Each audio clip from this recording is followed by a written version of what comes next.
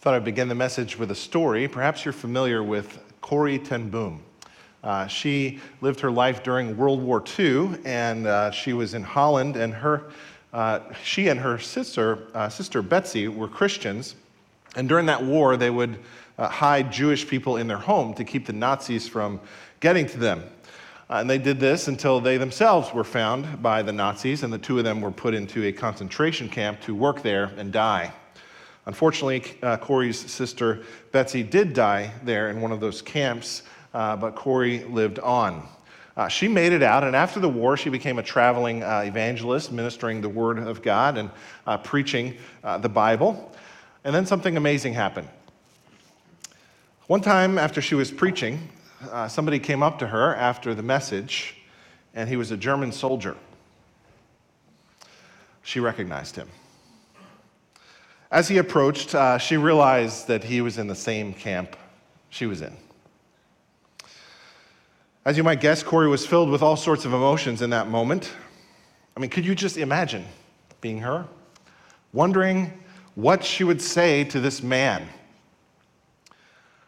The Nazi soldier walked up to her and said this, quote, "Since the war, I became a Christian. I have realized the horrible things that I did to people, and I want to say to you, I'm sorry. I need to ask you for your forgiveness." Can you just picture the scene? Here she is, she's faced with a person who is at least partially responsible for her own sister's death.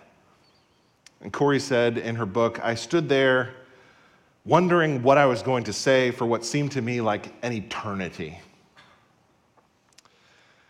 Have you ever been really wronged in your life? I think we all have. We can all remember offenses against us that still make our pulse beat a little faster, whether they happened a long time ago or recently, whether they were big or whether they were small, or whether it was someone that we knew or a complete stranger, or whether it was out on the ball field or in the boardroom. The question in our passage today is, how can we learn to forgive others as God has forgiven us? For most of us, probably the moment I put that question on the screen, you had a face come into your mind. And you began to maybe even rehearse the memory of what that person did to you and how badly they hurt you. And so who is it for you? Who is at the other end of your resentment? Maybe a family member, maybe mom or dad, maybe a friend, maybe a coworker. As we look at this passage today, would you just keep that person in your mind? And you should be able to think of someone. In fact, if you can't think of someone, would you come on up here and preach this message for me, because you're a lot farther along than I am. Let me get personal for a moment. For the longest time for me, the answer to that question was one of my stepfathers. He was in our family for 16 long and, may I say, miserable years. Sparing you the ugly details, the things that he said and did were just not okay. He was an angry man. And when he would go off, you didn't want to be around him because it could get pretty bad. One day after the cops came for the last time and the final restraining order was placed, he left and he never came back.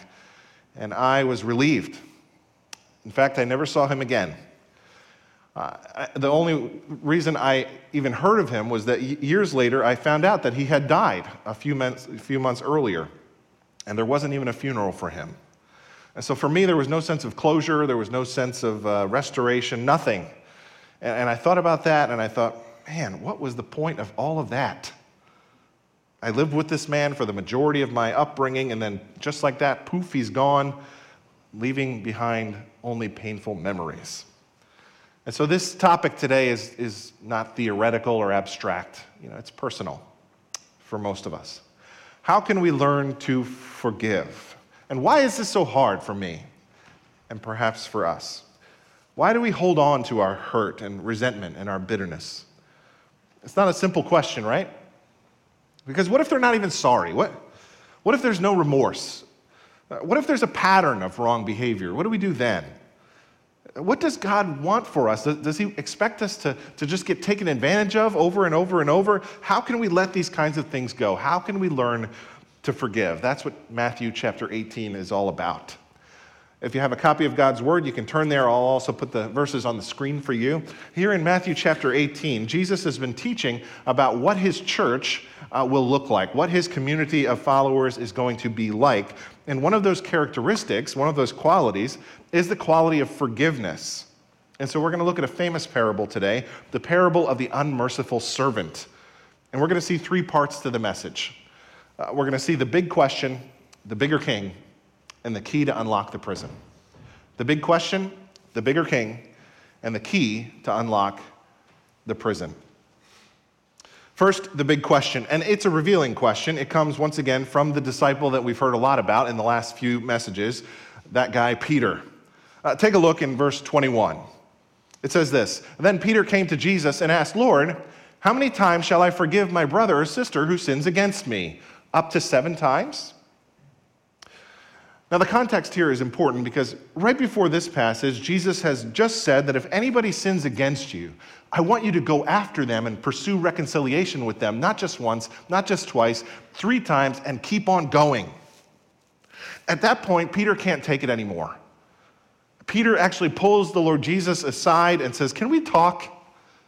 How many times are we supposed to go through this?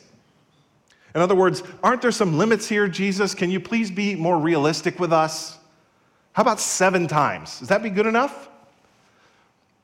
Scholars disagree as to why Peter said 7. Some people say he took the passage earlier in Matthew 18 where it appears there's a pattern of 3 times, took that, doubled it, add 1, and said, "How about that, Jesus? Sound good?" Other scholars say that perhaps because there's another place in the Gospel of Luke where Jesus said you should forgive your brother 7 times when he sins against you, maybe he's quoting Jesus back to him. Either way, Jesus says, "Peter, you're way off." Verse 22, Jesus answered, "I tell you, not 7 times, but 77 times." Some of your Bible translations might say 70 times 7. The Greek's really just not that clear. I think 70 times 7 is probably correct. Now, I know some of you are math people, and you're thinking, okay, well, that's 490 times, and so what do I do on time number 491?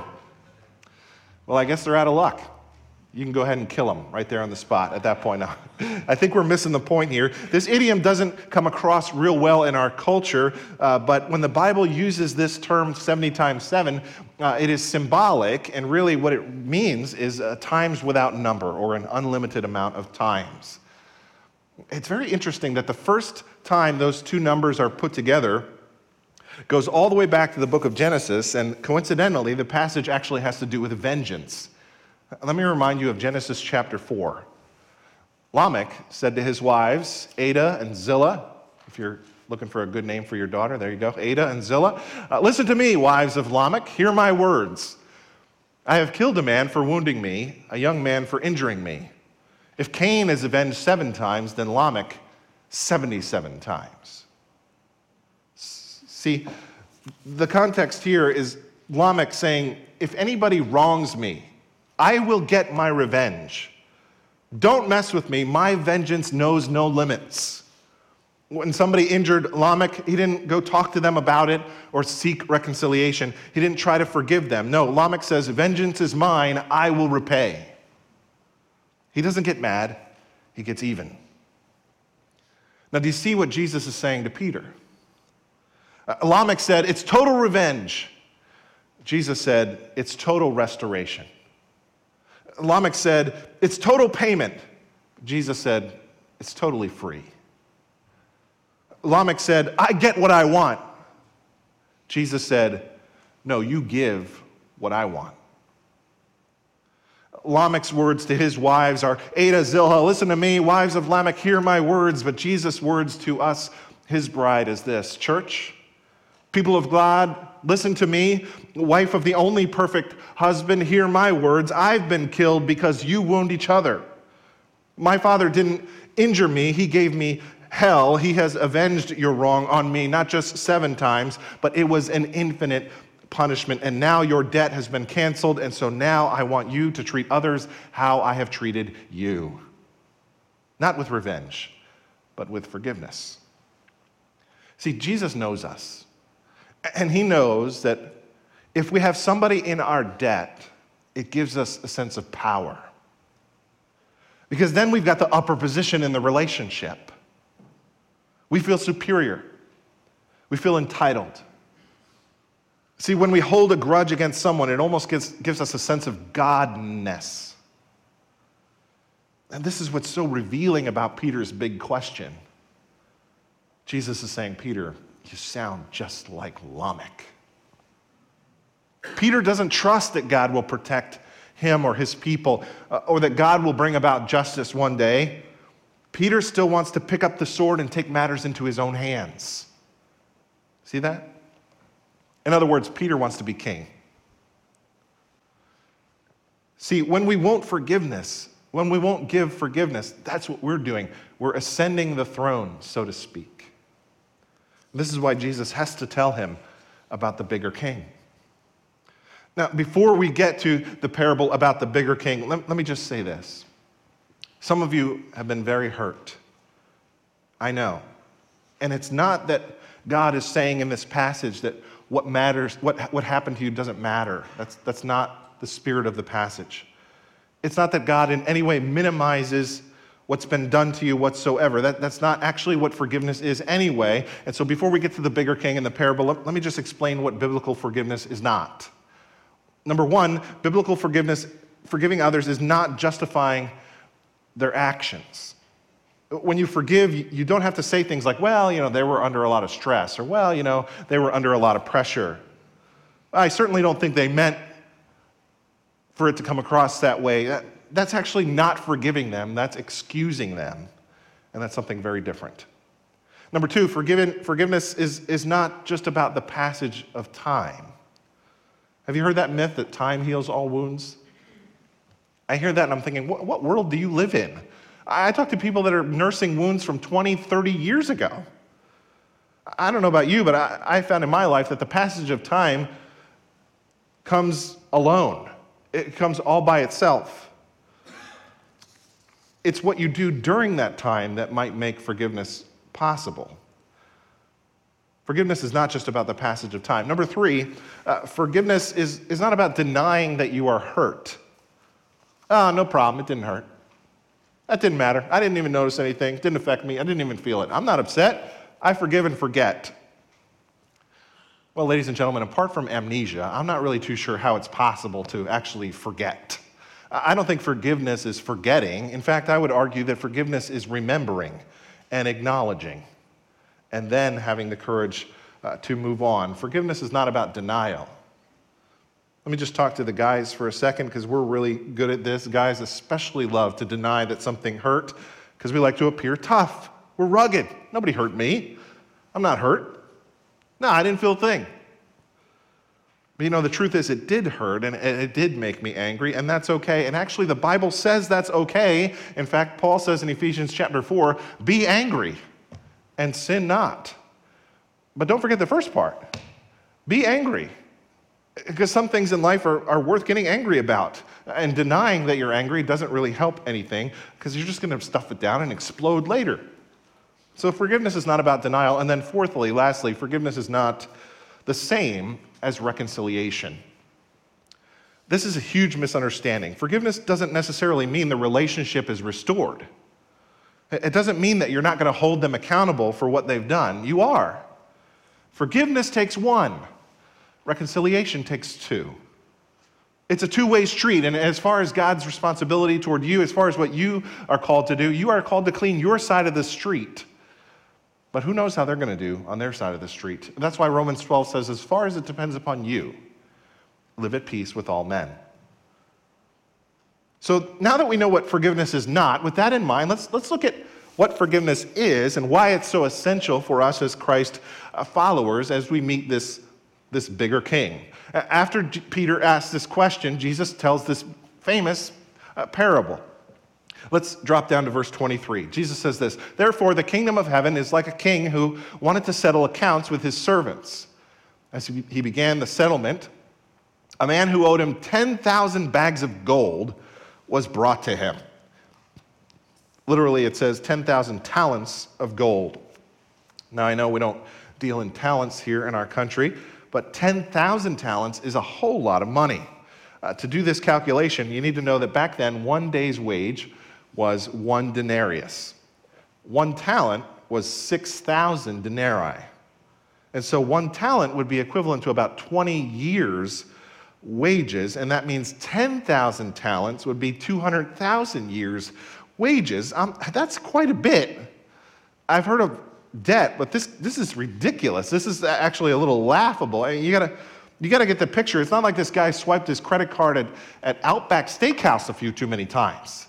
It's not like this guy has an expensive coffee habit that he needs to get under control. This is not a few $1,000s in debt. This is not even a few $100,000 in debt. We're talking millions of dollars in debt, maybe even into the billions. There is not a consolidation loan place in the world that would ever take on this guy's case. This guy needed a government bailout. It's not even like he's rich, he's just a servant. And the point here that Jesus is making is that he owes something, and it's absolutely astronomical. It would be impossible for him to pay it back. That's the point. Now, what does Jesus mean by this? Now, the question you have to ask whenever you read a parable is, where am I in the parable? Because you're in there. You're usually in there. And the other question you have to ask with the parables is, where is God in the parable? Because he's in there too, usually. In this case, in this parable, God is represented by this king. And in this parable, you and me are actually this servant who owes this much money. And the debt that we owe is because of our sin, and we are in way over our heads. I emphasize this because some people think that sin is like no big deal. It's just a little trifling thing. You know, nobody's perfect. Everybody makes mistakes. But sin is not what you think it is. Sin is what God says it is. R.C. Sproul used to say, sin is cosmic treason against the king of the universe. This guy's got a huge debt, and it's very, very significant. Verse 25. It says, since he was not able to pay, the master ordered that he and his wife and his children and all that he had be sold to repay the debt. That's what they did in those days. There was no bankruptcy process. There was no Chapter 13. They would sell themselves into a kind of indentured servanthood when they couldn't pay back their debt. And so that included their family as well, everybody, kids and all. Some of you who might be in debt are thinking, you know, I could maybe sell a couple kids off. That might help me. Just kidding. This was their society, and this guy's getting sold off for how long? For life. Because back then, a top price for a slave was just 1 talent. That wouldn't pay back the debt. And so the master here is actually settling for pennies on the dollar. And the point that Jesus is making as he paints this picture for us is this guy's desperate.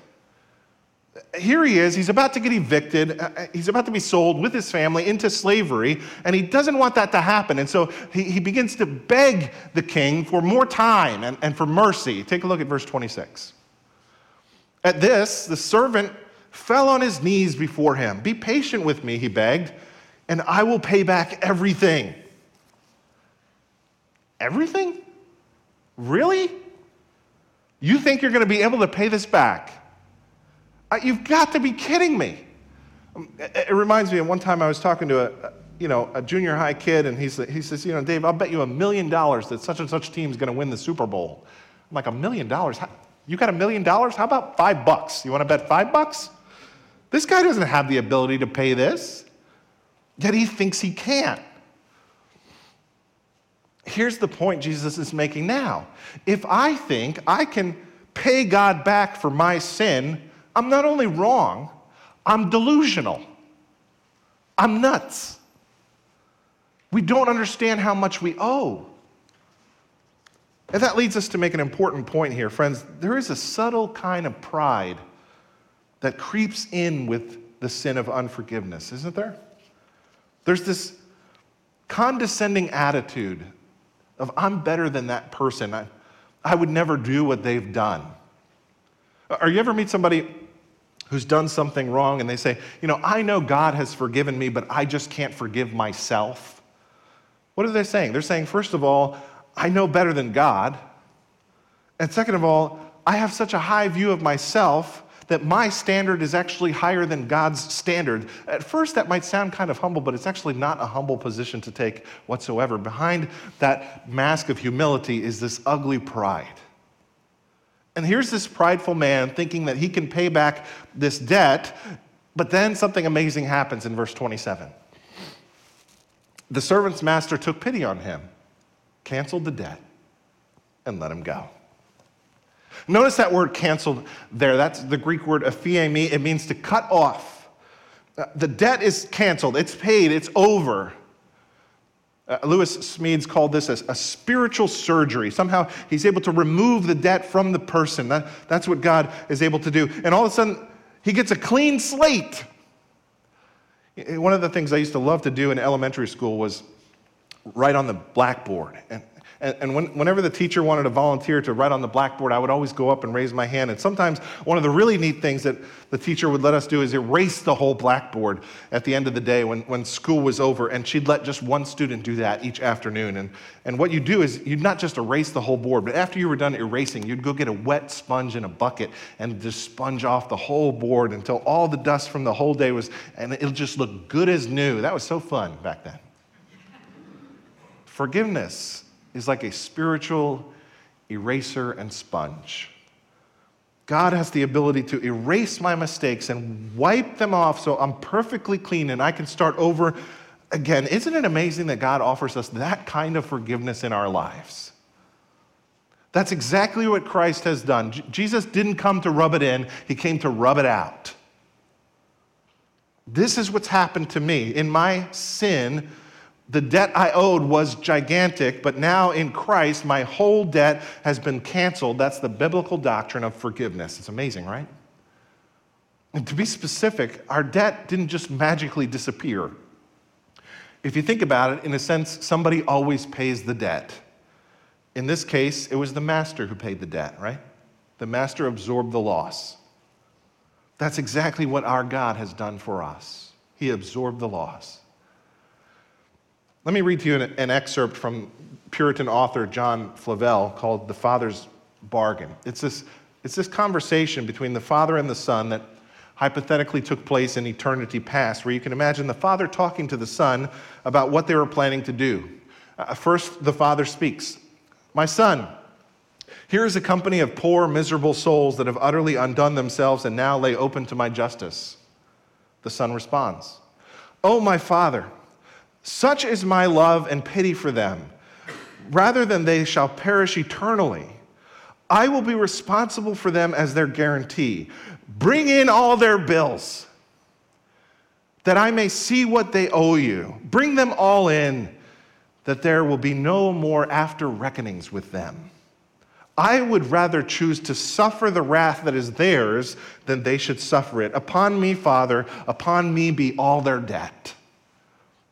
The Father responds, "But son, if you undertake for them, you must reckon to pay the last penny. Son, if I spare them, I will not spare you." The Son responds, "Let it be. Charge it all upon me." Look at this verse in Colossians chapter 2. He forgave all our sins, having canceled the charge of our legal indebtedness, which stood against us and condemned us. He has taken it away, nailing it to the cross. Before we even move on and talk about our forgiveness of others, we have to take a moment and remember how much we have been forgiven. This is so important because the first step in even thinking about forgiving others is remembering how much I have been forgiven first. Remember how much I have been forgiven first. See, maybe one of the reasons it's so hard for me to forgive someone else is because I've forgotten how much I've been forgiven by God. How much has God forgiven you? A lot. In fact, just to illustrate, I brought with me today a paper shredder. And let's just imagine that our sin debt is represented in this envelope.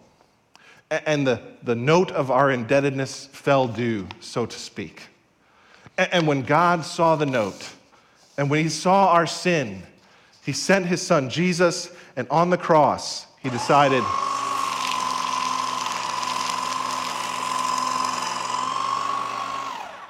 pay the debt. Isaac Watts said, "When I survey the wondrous cross on which the Prince of Glory died, my richest gain I count but lost and pour contempt on all my pride." He took our debt and shredded it on the cross. The reason this is so important to remember is because John Stott said this: once our eyes have been opened to see the enormity of our offense against God, the injuries which others have done to us appear by comparison extremely trifling. Let's go back to that parable. The king cancels all his debt, which is amazing, but then something really strange happens next in the parable. 28. But when that servant went out, he found one of his fellow servants who owed him 100 silver coins. He grabbed him and began to choke him. "Pay back what you owe me," he demanded. His fellow servant fell to his knees and begged him, "Be patient with me and I will pay you back." But he refused. Instead, he went off and had the man thrown into prison until he could pay the debt. Now, 100 silver coins here would be 100 denarii, so that's 100 days' wages, which would be about 4 months' pay. In other words, Jesus' point here is that this person's debt is not insignificant. When others wrong you, it's not that it's insignificant that occurs. The point is that in proportion with what you've already been forgiven by God, it is comparably quite small. And so the point here is the contrast. The point here is the disproportionality. You see that? But notice, despite all of that, it says he refused to show any mercy. Very strong language here. Though he had been shown so much mercy for himself, he has this repeated and sustained unwillingness to show mercy on his fellow servant. Actually, it says he's literally choking him, which is appalling behavior, isn't it? Someone who needed such mercy and compassion can turn around and choke someone and extend zero mercy to someone who needed far less. The nerve of this guy. I mean, who does he think he is? The level of hypocrisy here is shocking. But yet Jesus is saying, Dave, this is what you look like when you hold grudges toward those who've sinned against you. Let me just show you what it feels like to hold a grudge. Just take your right fist and just clench your fist for a few moments while I'm talking. You feel that firm grip? Don't let it go. Just kind of pretend like you're holding your grudge right there in your right hand. Squeeze it. Feel how tense it feels and how heavy it feels and how weighty it feels, how stressful it is, not so much for them, but for you. What a burden it is to have to carry this kind of thing around. And even physicians say if we allow bitterness to run free in our lives, studies show it manifests itself in some unhealthy ways, even physically, sometimes high blood pressure, and sometimes it can manifest itself in short temper or irritability or sleeplessness or even depression. Okay, now just let it go. That's where this guy is. He's holding that thing as tight as he can, choking this other guy. He won't show any mercy. Well, word gets out about his behavior. Verse 31 says this: when the other servants saw what had happened, they were outraged and went and told their master everything that had happened. This was so distressing to those who were onlookers. They said, "We can't believe you're doing this. We got to go report to the king." And it says when they told, that word means they explained in detail. And I will bet as they were explaining this to the king's eyes just got bigger and bigger and bigger. The king can't believe what he's hearing. You got to be, this guy, the same guy, who does he think he is? Now the king is very upset. And he goes out to the man who he had forgiven millions of debt for. And it says this in verse 32. Then the master called the servant in. "You wicked servant," he said. "I canceled all that debt of yours because you begged me to. Shouldn't you have had mercy on your fellow servant just as I had on you?" In anger, his master handed him over to the jailers to be tortured until he should pay back all he owed. Notice a few things about this section. First, notice the word wicked. That's really interesting because he didn't call him wicked before when he owed all that debt. Before he just showed him mercy, but now he says he's wicked. See, my unforgiveness is not just a small, minor, little problem. God says, no, it's wicked. The next thing I want you to notice here is that phrase, just as. Do you see that? That's really, really important because this is what makes Christianity so very unique to every other worldview, every other ethical system. If you look at other moral systems, many of those systems actually encourage you to forgive as well. But they say you should just do that because it's the right thing to do. Just do it because it's right. That's not what Christianity teaches. Christianity teaches that we are to forgive others because that's who we are. That's our identity. That's what our God has done for us. You see the difference? That's the secret. And that's what makes the Lord Jesus so compelling and unique. See, God doesn't say to me, Dave, stop being so bitter and resentful. Just stop it. Stop it. No. He says, Dave, think of who you are. Remember what I've done for you. Consider now who lives on the inside of you. And remember what Christ has forgiven you. Just as I have done for you, go and do likewise. Paul says essentially the same thing in Ephesians chapter 4. Be kind and compassionate to one another, forgiving each other, just as in Christ God forgave you. There's that phrase again, just as, those two very important words. And the reason why they're so important is because they take away all of our excuses, don't they? It doesn't say forgive because the Bible says so. God says, you forgive because I forgave you. And when Jesus first told this parable to his disciples and they stood around listening, he could have went around the circle and asked them each one by one. Matthew, you remember when we first met? Yes, sir. You remember what you were doing? Yes, sir. I was ripping people off as a tax collector. Do you remember what I said to you? Yes, sir, I do remember. You said, follow me. When nobody wanted anything to do with me, you invited me into your group. In fact, you even came over to my house. Yep, that's right, Matthew. Now, for the rest of your life, the same grace that I showed you, I want you to extend that same grace to everyone you meet. Nathaniel, remember when we met? Yes, sir. Do you remember what you said to me? Nazareth, Nazareth. Can anything good come out of Nazareth? Remember how you insulted my people in my town? How did I respond to you? Sir, you never even brought that up. That's right. I invited you in. Now, the same grace that I showed you, I want you to extend that grace to everybody you meet. Peter, not sure where we should start here. You remember when we met? Yes, sir.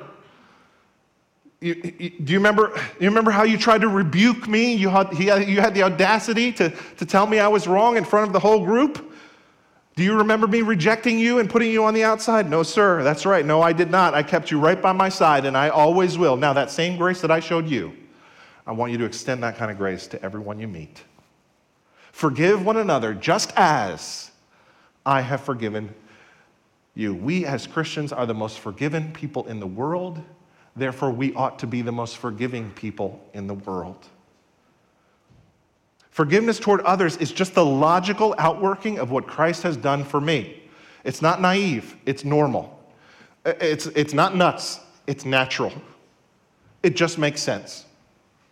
In your bulletin, here's the point that I think the whole passage is teaching us. When our enormous debt to God has been canceled by Jesus, we have no legitimate excuse to be heartlessly unforgiving to anyone. When our enormous debt to God has been canceled by Jesus, we have no legitimate excuse to be heartlessly unforgiving toward anybody. The only problem is in this parable, this man doesn't understand that. And so he's been thrown into prison. And Jesus adds one more verse just to bring it home. 35, this is how my heavenly Father will treat each of you unless you forgive your brother or sister from your heart. This is really strong language because unforgiveness is really important to our God. In fact, to him, the issue is so big that my forgiveness of others is directly connected to my forgiveness from him. John Wesley, after he finished preaching on this parable, asked this question of his audience: now, where are all the Christians? Where are all the Christians? Now, this leads us to ask a theological question. What exactly is Jesus teaching here? Is he saying that giving of forgiveness is the ground of my salvation? It almost sounds causative here, doesn't it? The answer to that is no. Other scriptures are clear about the fact that we're saved by faith alone. But, if you hold unforgiveness towards someone, what that actually shows is that you really don't understand God's forgiveness of you and what it costs God to forgive you in the first place. You see, in this case, the root is so close to the fruit that they're almost inseparable. The root, of course, is always your debt being canceled by God. But if you truly understand this, then it will always, always, always bear fruit, because you will treat people the way God has treated you. The root and the fruit are inseparable. It's kind of like a strawberry. The red part is the fruit, but there you see the seeds on the outside of the fruit. And when you bite into one, you just get the other. These two things go together. Our forgiveness by God is so closely connected to our forgiveness of other people. And here's the main point that Jesus is making. If you know the King's mercy, you will show the King's mercy. If you know the King's mercy, you will show the King's mercy. Can we say that together? If you know the King's mercy, you will show the King's mercy. One more point. What exactly is this jail Jesus talks about in which the guy is tortured? And this leads us to our third point, the key to unlock the prison. Now, there are some different views on this. Personally, I believe the jail he's talking about here, though, is the jail of our own bitterness. When we choose not to forgive, it's like there's a prison there awaiting us where we will be tortured, but it is self-imposed. It's like we're locked in a prison, but the key is in our own pocket. Forgiveness sets you free. Unforgiveness locks you up. It doesn't really hurt the other person as much as it hurts you. Somebody once said, holding a grudge is like drinking poison, hoping the other guy dies. Now, regarding bitterness, there is a great lie that is perpetuated in our culture that says you have no control over your bitterness. Of course I'm bitter. Look what they did to me.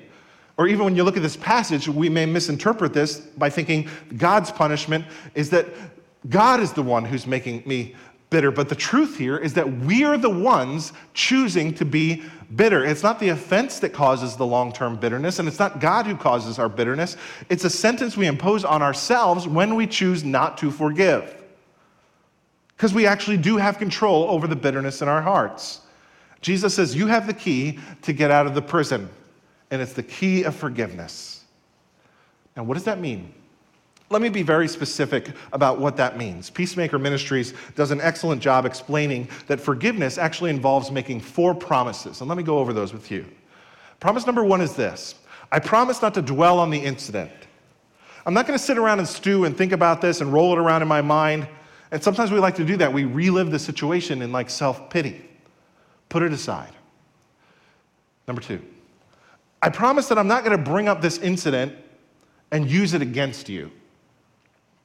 It's like the couple who came into the pastor's office and said, you know, Pastor, every time we fight, my wife gets historical. And the pastor says, you mean hysterical? No, he said historical. She brings up every single thing that I've ever done wrong. What we're talking about here is we're putting this aside. And I'm not saying, you know, certain things are patterns, and that's another issue. But when something is past and it's over and done, it's forgiven, they've apologized, it is time to let it go. Number 3, I promise that I will not talk to others about this incident. Gossip is like throwing another log on that fire of bitterness just to keep it burning, but forgiveness puts the fire out. Lastly, number 4, I promise I will not allow this incident to stand between us or hinder our personal relationship. So often we say, yeah, I forgive them, but I don't want to do anything with them again. But this promise means on your part, there's actually a real desire for restoration, if possible, in that personal relationship. I challenge you, if there's somebody in your life, go to them and say, I'm forgiving you, and say, here's what I mean when I say that. I'm going to promise these 4 things with you. I'm not going to dwell on this anymore. I'm not going to bring this up again. I'm not going to talk to others about this, and I'm not going to let this stand between you and me. I have forgiven you. Why? Because my Lord Jesus Christ has forgiven me of a debt I could have never paid. And I am commanded to forgive those who have wronged me too. So back to me and my stepfather. I was working on this issue, and I needed a therapist to work it through. And do you remember that guy who was choking the other guy? That's what I was doing. And that's kind of what unforgiveness is. We're so angry at someone, it's like in our minds we're choking them. We're thinking that they're holding back something from us that they have. Why won't you give this to me? But the reality is, they just don't have it to give. As my therapist told me, it's like you're trying to buy bread at a hardware store. It's just not in there. They just don't have it to give. And I realized that with my stepdad, and I realized I didn't want to hold this against him anymore, and I was expending way too much energy on this issue. And so I actually wrote this letter to him. And one of the things that hit me in that moment when I was writing this letter, because I was still struggling with this, is I began to think of all the things I wish me and my stepdad could have done together, but we didn't get to do. And this might sound strange to you, but I think that was the first time I ever thought those thoughts, thinking about what we missed. Not what he did, but what we missed. That's a whole other thought pattern. And all of a sudden, I started to experience grief. And these big tears started showing up in my eyes as I thought about what we missed together. And when I thought about how much God has forgiven me, my big debt, I thought about this sin that someone else had committed against me, their sin against me. And I thought, God, if you can forgive me, I'm going to forgive him too.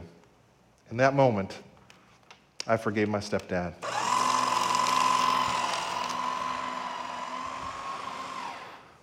Lewis Smedes wrote in Christianity Today, forgiving someone is like setting the prisoner free, only to discover the prisoner was you. So let me ask you again, who is it that you need to forgive?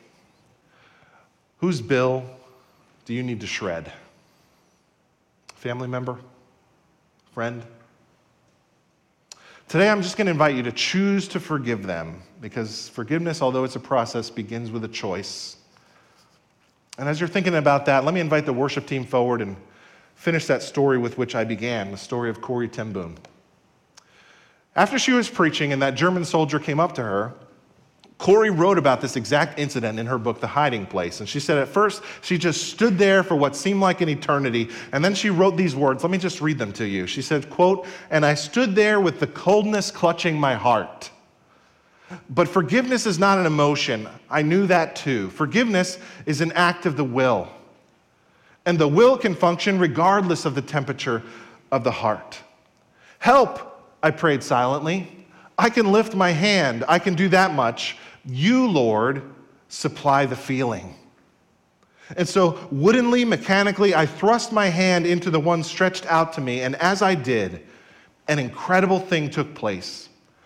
The current started in my shoulder and raced down my arm, sprang into my hands, and then this healing warmth seemed to flood my whole being, bringing tears to my eyes. And I said this, "I forgive you, brother, with all my heart." And then she said this, "For a long time we grasped each other's hands, the former soldier and the former prisoner." And she said, "I had never known God's love like I did that day." Let's pray.